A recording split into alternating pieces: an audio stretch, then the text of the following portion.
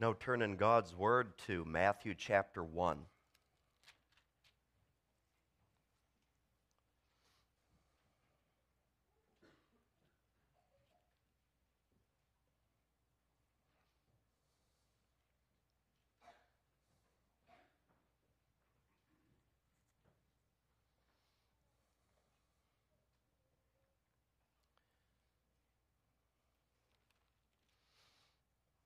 Well-known portion of Scripture to us. We'll read verses 18 to 25, and the text for the sermon is verse 21. Matthew chapter 1, starting at verse 18. This is God's Word. Now the birth of Jesus Christ was on this wise. When as his mother Mary was espoused to Joseph, before they came together, she was found with child of the Holy Ghost. Then Joseph, her husband, being a just man, and not willing to make her a public example, was minded to put her away privily. But while he thought on these things, behold, the angel of the Lord appeared unto him in a dream, saying, Joseph, thou son of David, fear not to take unto thee Mary thy wife, for that which is conceived in her is of the Holy Ghost. And she shall bring forth a son, and thou shalt call his name Jesus, for he shall save his people from their sins. Now all this was done, that it might be fulfilled which was spoken of the Lord by the prophet, saying, Behold, a virgin shall be with child, and shall bring forth a son, and they shall call his name Emmanuel, which being interpreted is, God with us. Then Joseph, being raised up from sleep, did as the angel of the Lord had bidden him, and took unto him his wife, and knew her not till she had brought forth her firstborn son, and he called his name Jesus. As so far we read the word of God, let's reread verse 21, which is our text. And she shall bring forth a son, and thou shalt call his name Jesus, for he shall save his people from their sins.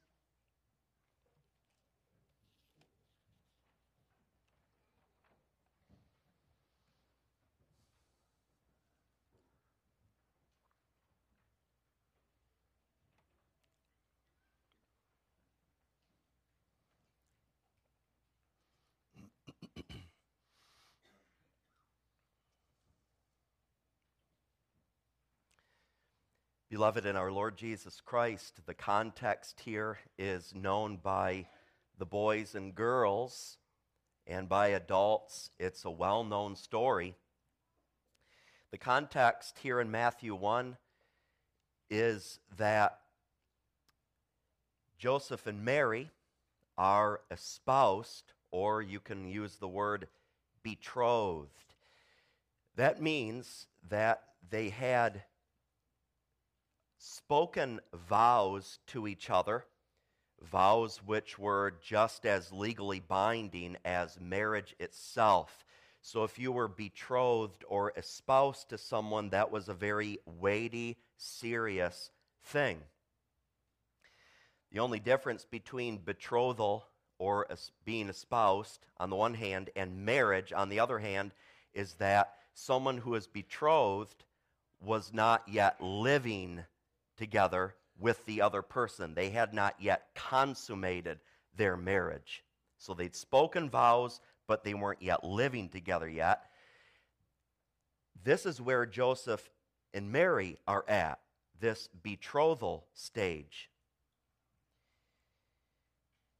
And before they had come together,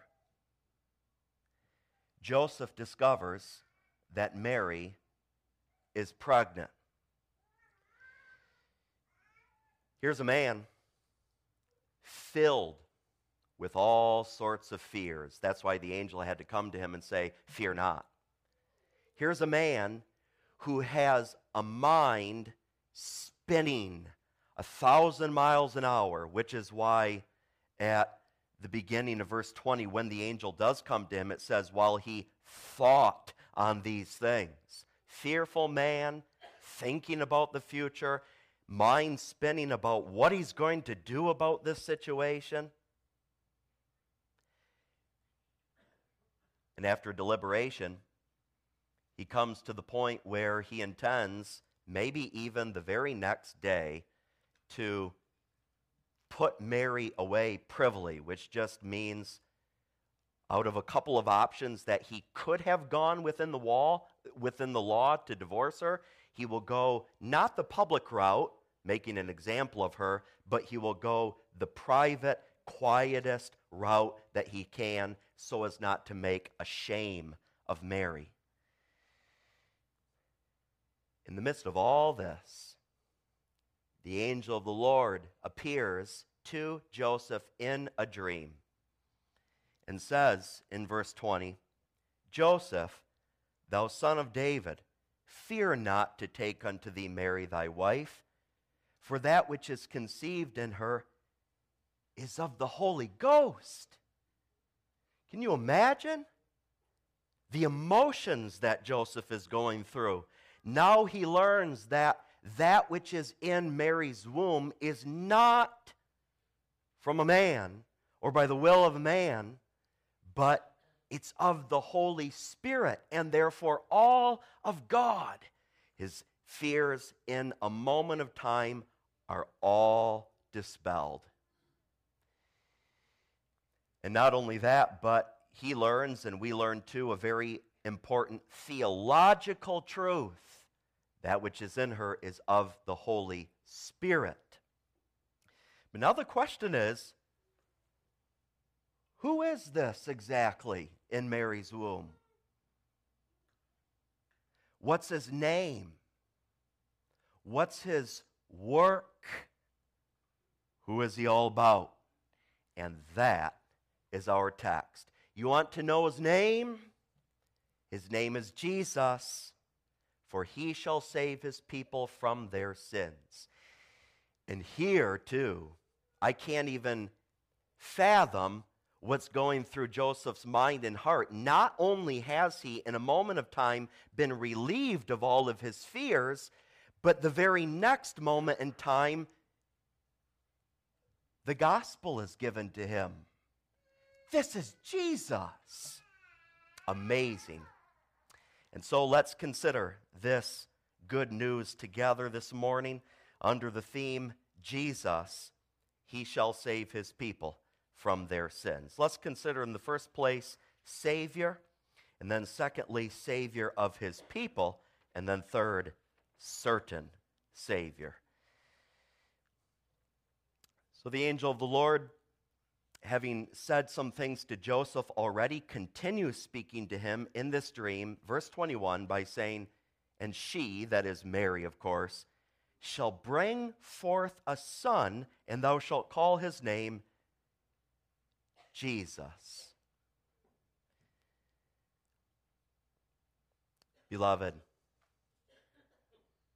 that is a beautiful name. Precious, wonderful, nothing like it. It's a name that sparkles like 1,000 diamonds put together. It's a name that has meaning to it and significance, which is deeper than the deepest ocean. It's a name that you can run into and take refuge within in the midst of all of your sin and guilt. Name to cling to in the midst of the storms and trials of life.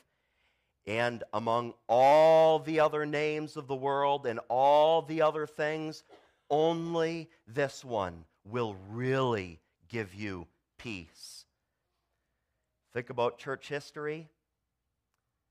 A man, a woman, rotting in persecution's prison. It's all dark. They're maybe even anticipating that the next day they may very well die. This is the name that gives consolation. When you think of this time of the year, regardless of your circumstances of life, this name alone gives true joy and satisfaction. In it there's hope, in it there's salvation, and there's no name under heaven in which salvation is to be found, but this name only, upon which name we must believe. And when we get to heaven, we're going to explore this name. It's going to take an eternity to explore it because it has such depths to it. And that won't be for you and for me boring even for a moment, but it's going to fill our soul with rapturous thrill the whole time. Wonderful name of Jesus. So you can imagine Joseph's thrill when the angel of the Lord announces this name. Remember, he's a part of the elect remnant in Israel at this time. The context identifies him as a just man. That means righteous or upright. He's a godly person. And then the angel of the Lord, when he begins his announcement, addresses him as a son of David. And that doesn't mean only that he's a descendant of David, but he's a man spiritually like David, after God's own heart, who loves the Lord. And so here's a man who's a part of this elect remnant, and you can be sure he knew the prophecies of the Old Testament too, like Isaiah 9, verses 6 and 7. For unto us a child is born, unto us a son is given, and the government shall be upon his shoulder, and his name shall be called Wonderful, Counselor, the Mighty God, the Everlasting Father, the Prince of Peace. So now, when Joseph hears this name announced, it strikes him immediately. This is the fulfillment of those Old Testament prophecies with which I'm so familiar. This is the one whom God promised to send. Just as personally and really as the angel spoke to Joseph the name Jesus that day some 2,000 years ago, the angel of the Lord speaks it to your heart this morning. And you have thrill and joy from it as you see it on the page of Scripture. It's not only a wonderful name, one at which we have great joy, but it's a name that is of divine origin. Now, it's true that at the very beginning of our text, the angel does say to Joseph, and Mary shall bring forth a son, and thou shalt call his name Jesus. That's true. In other words, when this babe is born from Mary, then at that time you will call his name Jesus. And we have that confirmed in the last verse of Matthew 1. Joseph knew her not till she had brought forth her firstborn son, and he called his name Jesus. All of that is true. But we must not be under the impression that Joseph was the one who came up with this name. And we must not be under the impression that this name came from Mary or any other human being, or that it came by the will of man at all. And isn't that exactly emphasized when the angel comes to Joseph and says, you will call his name Jesus? In other words, this isn't up to you, Joseph. And it's not up to Mary, well, decide upon a name and I guess we'll call him Jesus. No. You will call his name Jesus. That's the name you're given here. The point being, this name is of divine origin. It's been eternally appointed by the Lord, this name has. We're going to hear in a moment all of the meaning and all of the deep significance that's found in the name Jesus. All of that is of God, and it comes as to divine origin from him alone. Just as he's the one who's determined all of salvation, and he's the one who carries that salvation out, also the very name comes from him, from God. Wonderful name having a divine origin, but it's also one that has rich meaning to it. And now I don't want to descend quite yet into all the details of this verse. We'll get there in a moment. But let's keep at a high elevation and look at this a little more broadly for a moment. I'd like you to notice with me that we have a name here. And that's what the angel says. She shall bring forth a son, and thou shalt call his name Jesus. You have a name too, and so do I. But ours are just a string of letters put together that take about 0.5 seconds to say, or about 10 seconds to write down on a page. Your name and mine doesn't mean a whole lot. You might go on the internet and type in your name and find the meaning of it, and it might have a meaning, but there's no depth there, true significance. And we use our names to distinguish one from another. I have this name and you have this name, and we can tell each other apart. But when it comes to God's names and the names of the Savior, there's so much more meaning, depth, and significance than that. It's not just a string of letters, black on a white page, but there's a whole ocean. The Savior's name reveals. And that's what we must always remember. A name reveals or shows who he is and what his work is to be. Name. The one that we have here is the personal name of the Savior. Heidelberg Catechism students and Essentials students, you'll know that our mediator has titles, Christ and Lord, but you'll also know that he has a personal name, and that's the one in our text, Jesus. It's not one of his titles. The name here means Jehovah Salvation. Jehovah Salvation. He's the one that has been sent by Jehovah. He's the one through whom Jehovah accomplishes salvation.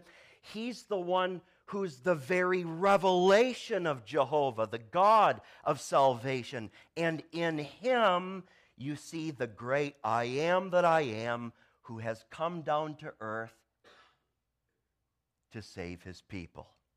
Jehovah Salvation.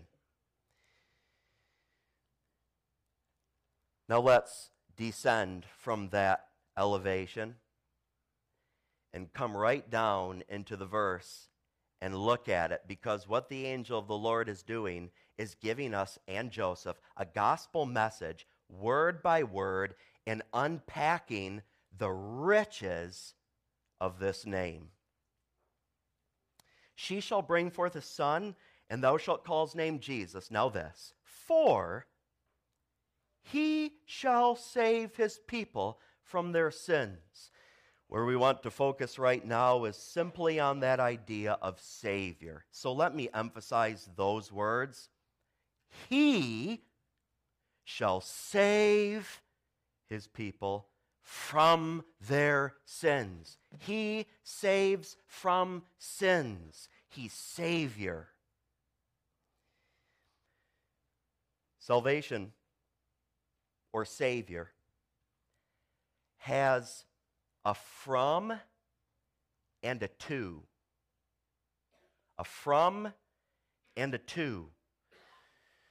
I'd like you to think in your mind of a man in the swirling, foaming, wind-whipped, wavy ocean, and it's all dark.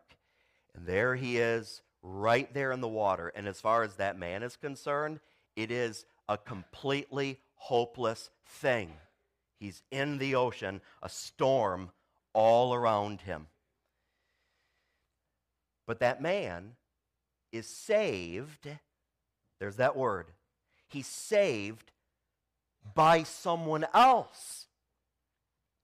And when we say, even in that earthly way, that the man has been saved, that always has two aspects to it. He has been rescued from the swirling, stormy, windy ocean. That's the first aspect. He's been rescued from that. And then the second aspect is that he's been delivered to the safety and happiness and security of the shore. Like that now, spiritually, when it comes to Jesus, Savior, salvation, it has those two aspects. Number one, he rescues us from the great evil that there is. What is that great evil? The verse itself said, sins, sins. That's what the great evil is. And it's not just sins, it's our sins, the Word of God says. That's a very hard-hitting word, that word our. That's a word that comes like a knife and doesn't just prick, but stabs right at your heart and stabs right at my heart. We're not talking about just sort of a general in the sky abstract idea here. Well, there are sins and there's this idea of sin. We're not talking that way. These are our sins.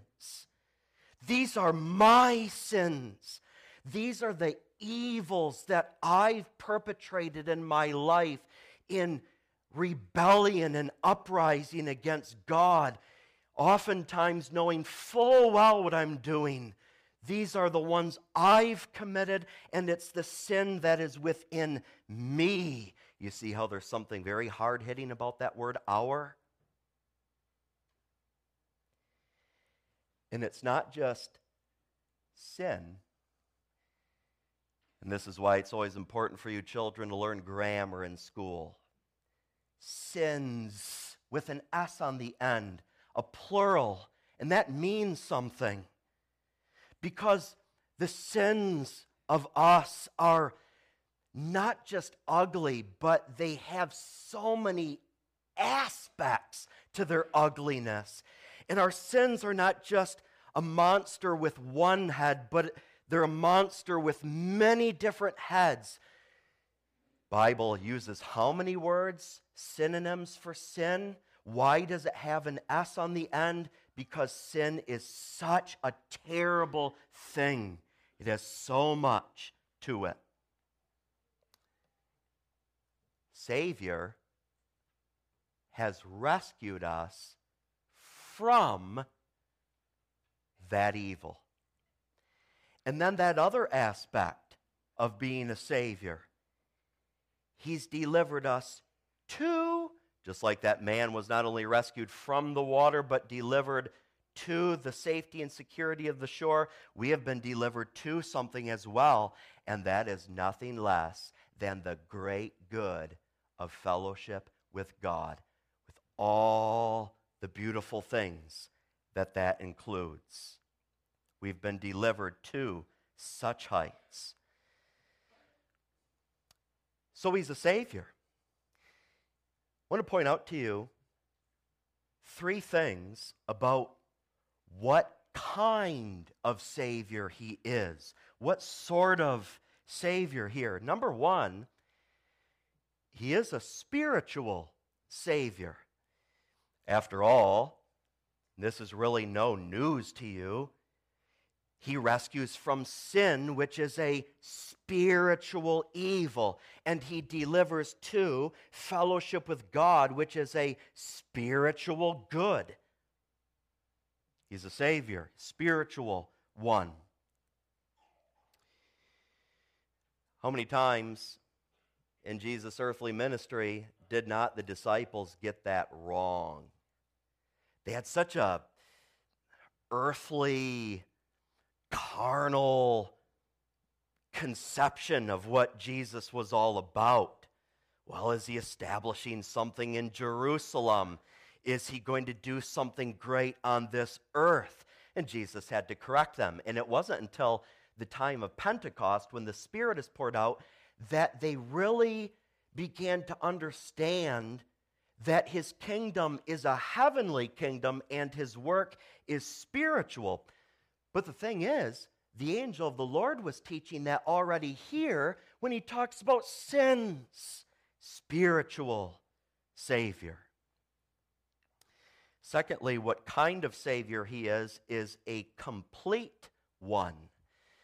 There's a comprehensiveness, a wideness to his salvation, which is to say, he's everything to us. There is nothing in Jesus that is lacking, but all things are found in him. He does it all. Complete Savior. We've already hinted at that when we've established that he rescues from sin and delivers us to fellowship with God. Already there you see that breadth of his work, don't you? Complete Savior. But think about it. If he only does one of those aspects, for example, he only rescues you from sins and does not deliver you to the great good of fellowship with God, he's only half a Savior. He must, and he does, do both. You can think about the completeness of his work in this way too. He rescues us from every aspect of our sin. And that too is why there's an S on the end, sins, because he rescues from all the different facets of that. Sin's guilt, its power, its shame, its punishment, its consequences. He rescues from it all. And he rescues from every sin, period. The ones that you committed as a teenager in your youth, but also the one that you committed around the breakfast table this morning. The sins in our life that we're not even conscious of, and the Bible calls them secret errors, but also the ones that we quite consciously commit before the face of God. The ones that happen in the privacy of the four walls of our home that not a soul knows about, but also the ones that were quite public and happen in front of other people.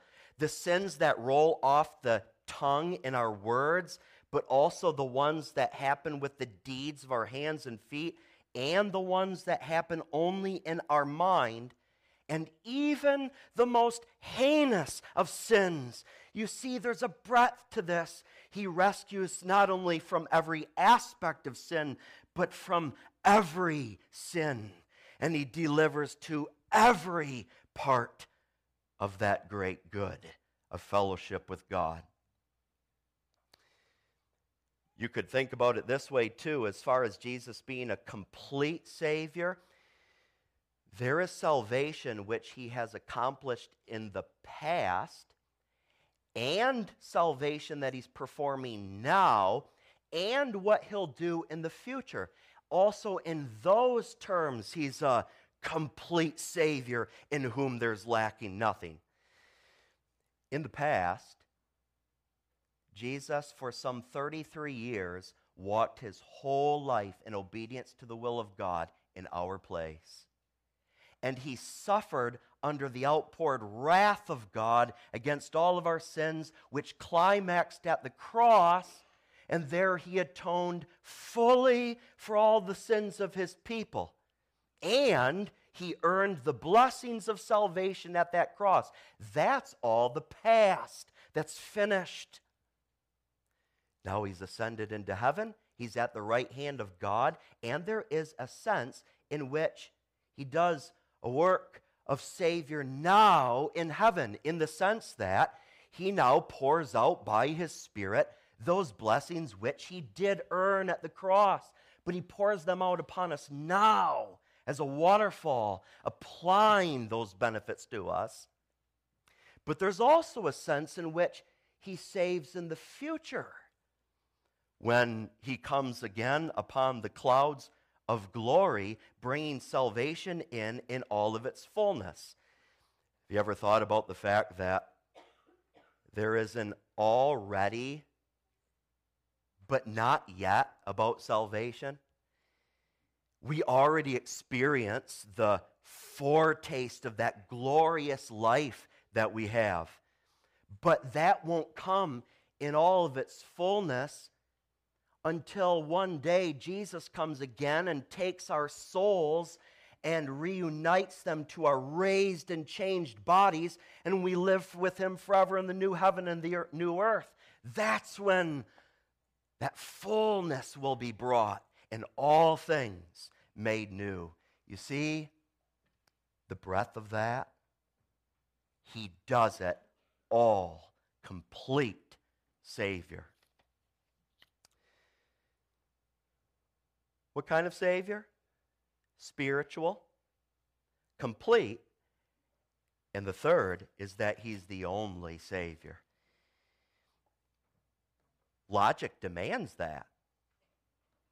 You wouldn't even need to go back to the text for new proof for this, because the very fact that all things are found in him, and the very fact that he accomplishes all of our salvation as that complete Savior, demands the fact that he's the only one too. There's no other name in which salvation can be found. But the text does emphasize that as well when it says, "For he," in the Greek language, the original, it's emphatic, so that you could read it this way: "He himself shall save his people from their sins." It's like on a computer, you italicize and bold and underline and put a box around it. That's what you could do in your mind to the word he, stressing he's the only Savior. I realize that's controversial today. I don't know if times at university and college have changed at all from when I went there a number of years ago. But when I was in university, you could go there, and so long as you just sort of keep your religion to yourself and everyone else has their own religions, you're going to do just fine. And the viewpoint of the world in so many ways is, well, there are so many different paths that you can follow. But just as soon as you stand up and you say, Jesus, in his name, is the only salvation that there is, and he's the only one, well, that's when you run into trouble. Because now there's something exclusive, and you've offended us. That's a controversial thing, but it's the Word of God and it's the truth. Salvation is only in his name, not in any other religion, not in any idol, whether it be in the refrigerator or the living room or the garage, any idol to which I might be tempted to cling. Salvation is not, Roman Catholic Church, found in Mary or in any other saint. It's not my favorite politician or the sports figure that I see on the computer or TV, or even in my minister. And my good works that I perform, even if they be coming to church twice on Sunday and memorizing my catechism diligently and attending every single Bible study and bringing soup to people's homes, my good works are not my Savior. And even though I have a doctrinal system, and I'm thankful for that, and I'll preach it and teach it, and we can be so grateful for our heritage, not to take anything away from that, But a doctrinal system, that is not my Savior either. Jesus alone. And the ones whom he saves are his people. Angel of the Lord wants to stress that. She shall bring forth a son, shall call his name Jesus, for he shall save his people from their sins. You really can't understand that little phrase, his people, without understanding first this. Jesus Christ is first in God's counsel. When you think of God's plan for all things or his counsel, Jesus is first in that in terms of importance. You might say he's the one who's at the very center of the counsel and plan of God. Sometimes we talk this way, and there's nothing wrong with saying it. Jesus Christ is the elect of God. Now, what God did in eternity, so we're not even talking about time and history here, we're talking about eternity. In eternity, God gave to Christ a people. A certain fixed, unchanging number of persons, he gave them to Christ in eternity. And that's why the angel of the Lord says they are his people. They belong to Jesus. God has given them to Jesus in eternity.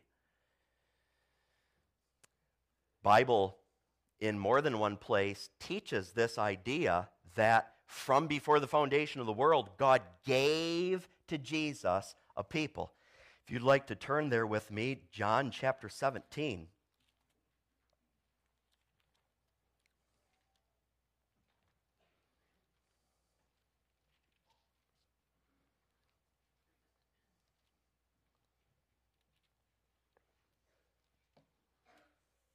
John 17, these are the words of our Savior himself in what we call his high priestly prayer. Look at 3 verses here. Verse 6. I have manifested thy name unto the men which thou gavest me out of the world. Thine they were, and thou gavest them me, and they have kept thy word. Then verse 9. I pray for them, I pray not for the world, but for them which thou hast given me, for they are thine. And then finally, verse 11. And now I am no more in the world, but these are in the world, and I come to thee. Holy Father, keep through thine own name those whom thou hast given me, that they may be one as we are. These people, his people, given to him in eternity, are what we call the elect. They belong to Jesus from eternity to eternity. They're united to Jesus from eternity to eternity. Isn't that such a comforting thing, beloved? There was never a point at which you were not united to Jesus. There was never a point at which you did not belong to him. You've always belonged to him. His people, precious truth. But I'd like you to notice that you and I and all the elect are called people. We're so used to just saying that God's elect are his people that we hardly even think about, why do you think we're called people? Why that word used? You see, the elect number is not a vague mass. It's not just a bunch of individuals. Rather, when you hear people, you think nation. A body. Those who belong to Jesus, who have been given to him from before the foundation of the world, they're this beautiful, united, living body. That's why they're called people. In this elect number, there is then, of course, a unity. You think of a nation. A nation is a body that has a unity or a oneness to it. So they've got, let's say, one language. They have customs that they have in common, a unity. Well, like that, among these people or this body, there is also a oneness. They've all been chosen by God in eternity. They've all been given to Jesus from before the foundation of the world. They've all been given to Jesus to be saved by him. You see, this is their commonality, their oneness. And just like a nation of people on this earth has a unity in diversity, that is, yes, they're one, but in that oneness they have all these differences. So also in this people, his people, this body, there is a unity and diversity. All sorts of different members with different gifts and positions, but they're all in that one body to show forth how beautiful it is to the glory of God. His people. Now, when we return to the text, those are the ones, and all of them, but only them, which Jesus saves from sins. Right here in Matthew 1, verse 21, is the great big rock upon which the error of universalism smashes to pieces. Universalism, which teaches that Jesus' blood saves all human beings head for head. And the text smashes that error and says, no, he doesn't. His people alone. Matthew 1, verse 21 is a resounding refutation of Arminianism, which says Jesus died for all men, but, says Arminianism, not all men are actually saved, and they won't all go to heaven. And the explanation is that even though Jesus died for all men, he only made salvation available to them, and it's up to them to accept that available salvation. That's Arminianism. And over against that, the text says, no, he didn't die for all men, only for his own, for his people.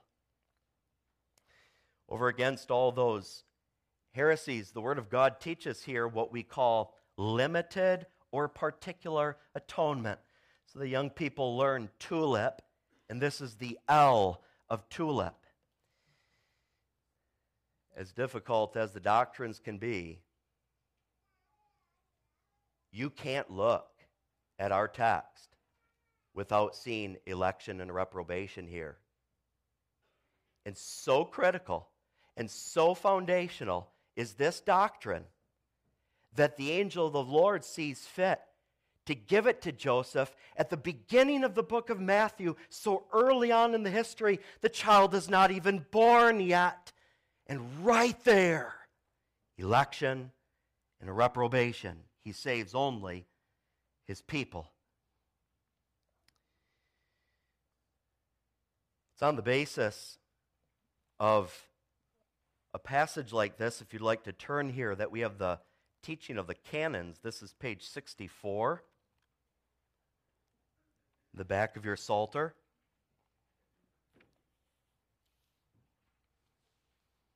It's good for us to keep the confessions before our mind, living documents in the church.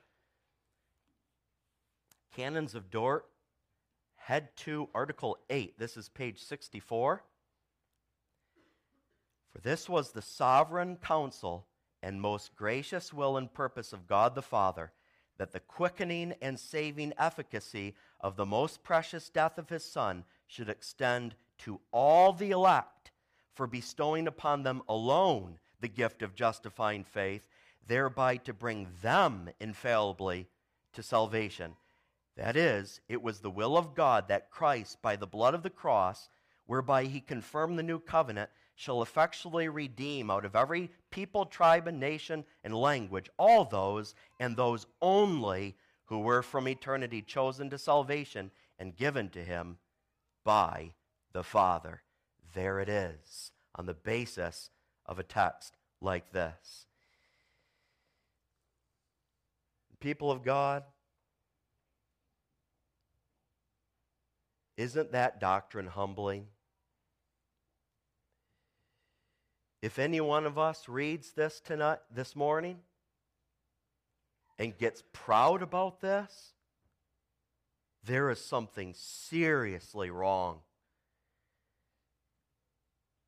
There are many that are not chosen,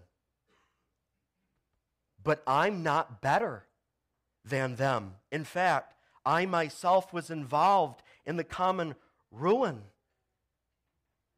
I wasn't chosen of God and given to Christ and saved by Christ because of me at all. It doesn't have anything to do with me or what I am or my name or my reputation or what I've done. It's got zero to do with that. Election is of grace, and that I've been given to Christ in eternity is of grace, and that I've been given to Christ to be saved by him, and that he's done all necessary to save me by his blood is grace. And that's the thing that will send you out these doors this morning saying, not how great am I, but how great is my God. And I will be humble, and that will be a fragrance that spreads through the whole of my life. And as if to put the cherry on the top, he doesn't just save his people, but he certainly does it too. That comes out in one simple word: shall. He shall save his people from their sins. There is a certainty to what he's going to do. And so, when murderous Herod tries to have his way, and not so many months from here, it's not going to pan out for Herod. And when Satan tries to come at Jesus and tempt him at the beginning of his ministry in order to derail Jesus from that path to the cross, Jesus will resist him and show he has the victory over Satan. And when the Jewish leaders make all their plans and counsels and do their best to try to stop Jesus from doing the will of his Father, they too will not succeed. He will go to that cross on a straight course. It's certain. And with respect to all God's plan concerning our salvation, nothing will frustrate that. He will do it all. And you may be assured of that this morning. And in terms of what Jesus actually does on the cross, his death is atonement. Christ, by his death, actually saves those who are his. He actually saves from sin all those who are his, and with respect to each individual, he saves them completely and fully and to the uttermost. He shall. And then you say, of course. Of course, it's all certain. After all, God gave this people in eternity to Jesus to be saved by him. Will that decree of election ever be changed or fall away? Of course, those elect belong to Jesus from eternity to eternity. Will Jesus lose any of those even one given to him? You know the answer to those questions. Of course not. And then the name itself, Jehovah Salvation. Of course, he certainly saves and will not fail. His name is Jesus. You see now, beloved, there really is no more precious and wonderful name than this. Look strongly on that name this morning and away from yourself. Trust in it. Believe on that name. Jehovah Salvation. Amen. Our Father, strengthen our faith in him. Hold before us, and by thy Spirit, put in our hearts the marvelous beauty, knowledge of that name. Strengthen our assurance concerning his work. Father, we thank thee for that gift of thy grace. For Jesus' sake we pray. Amen.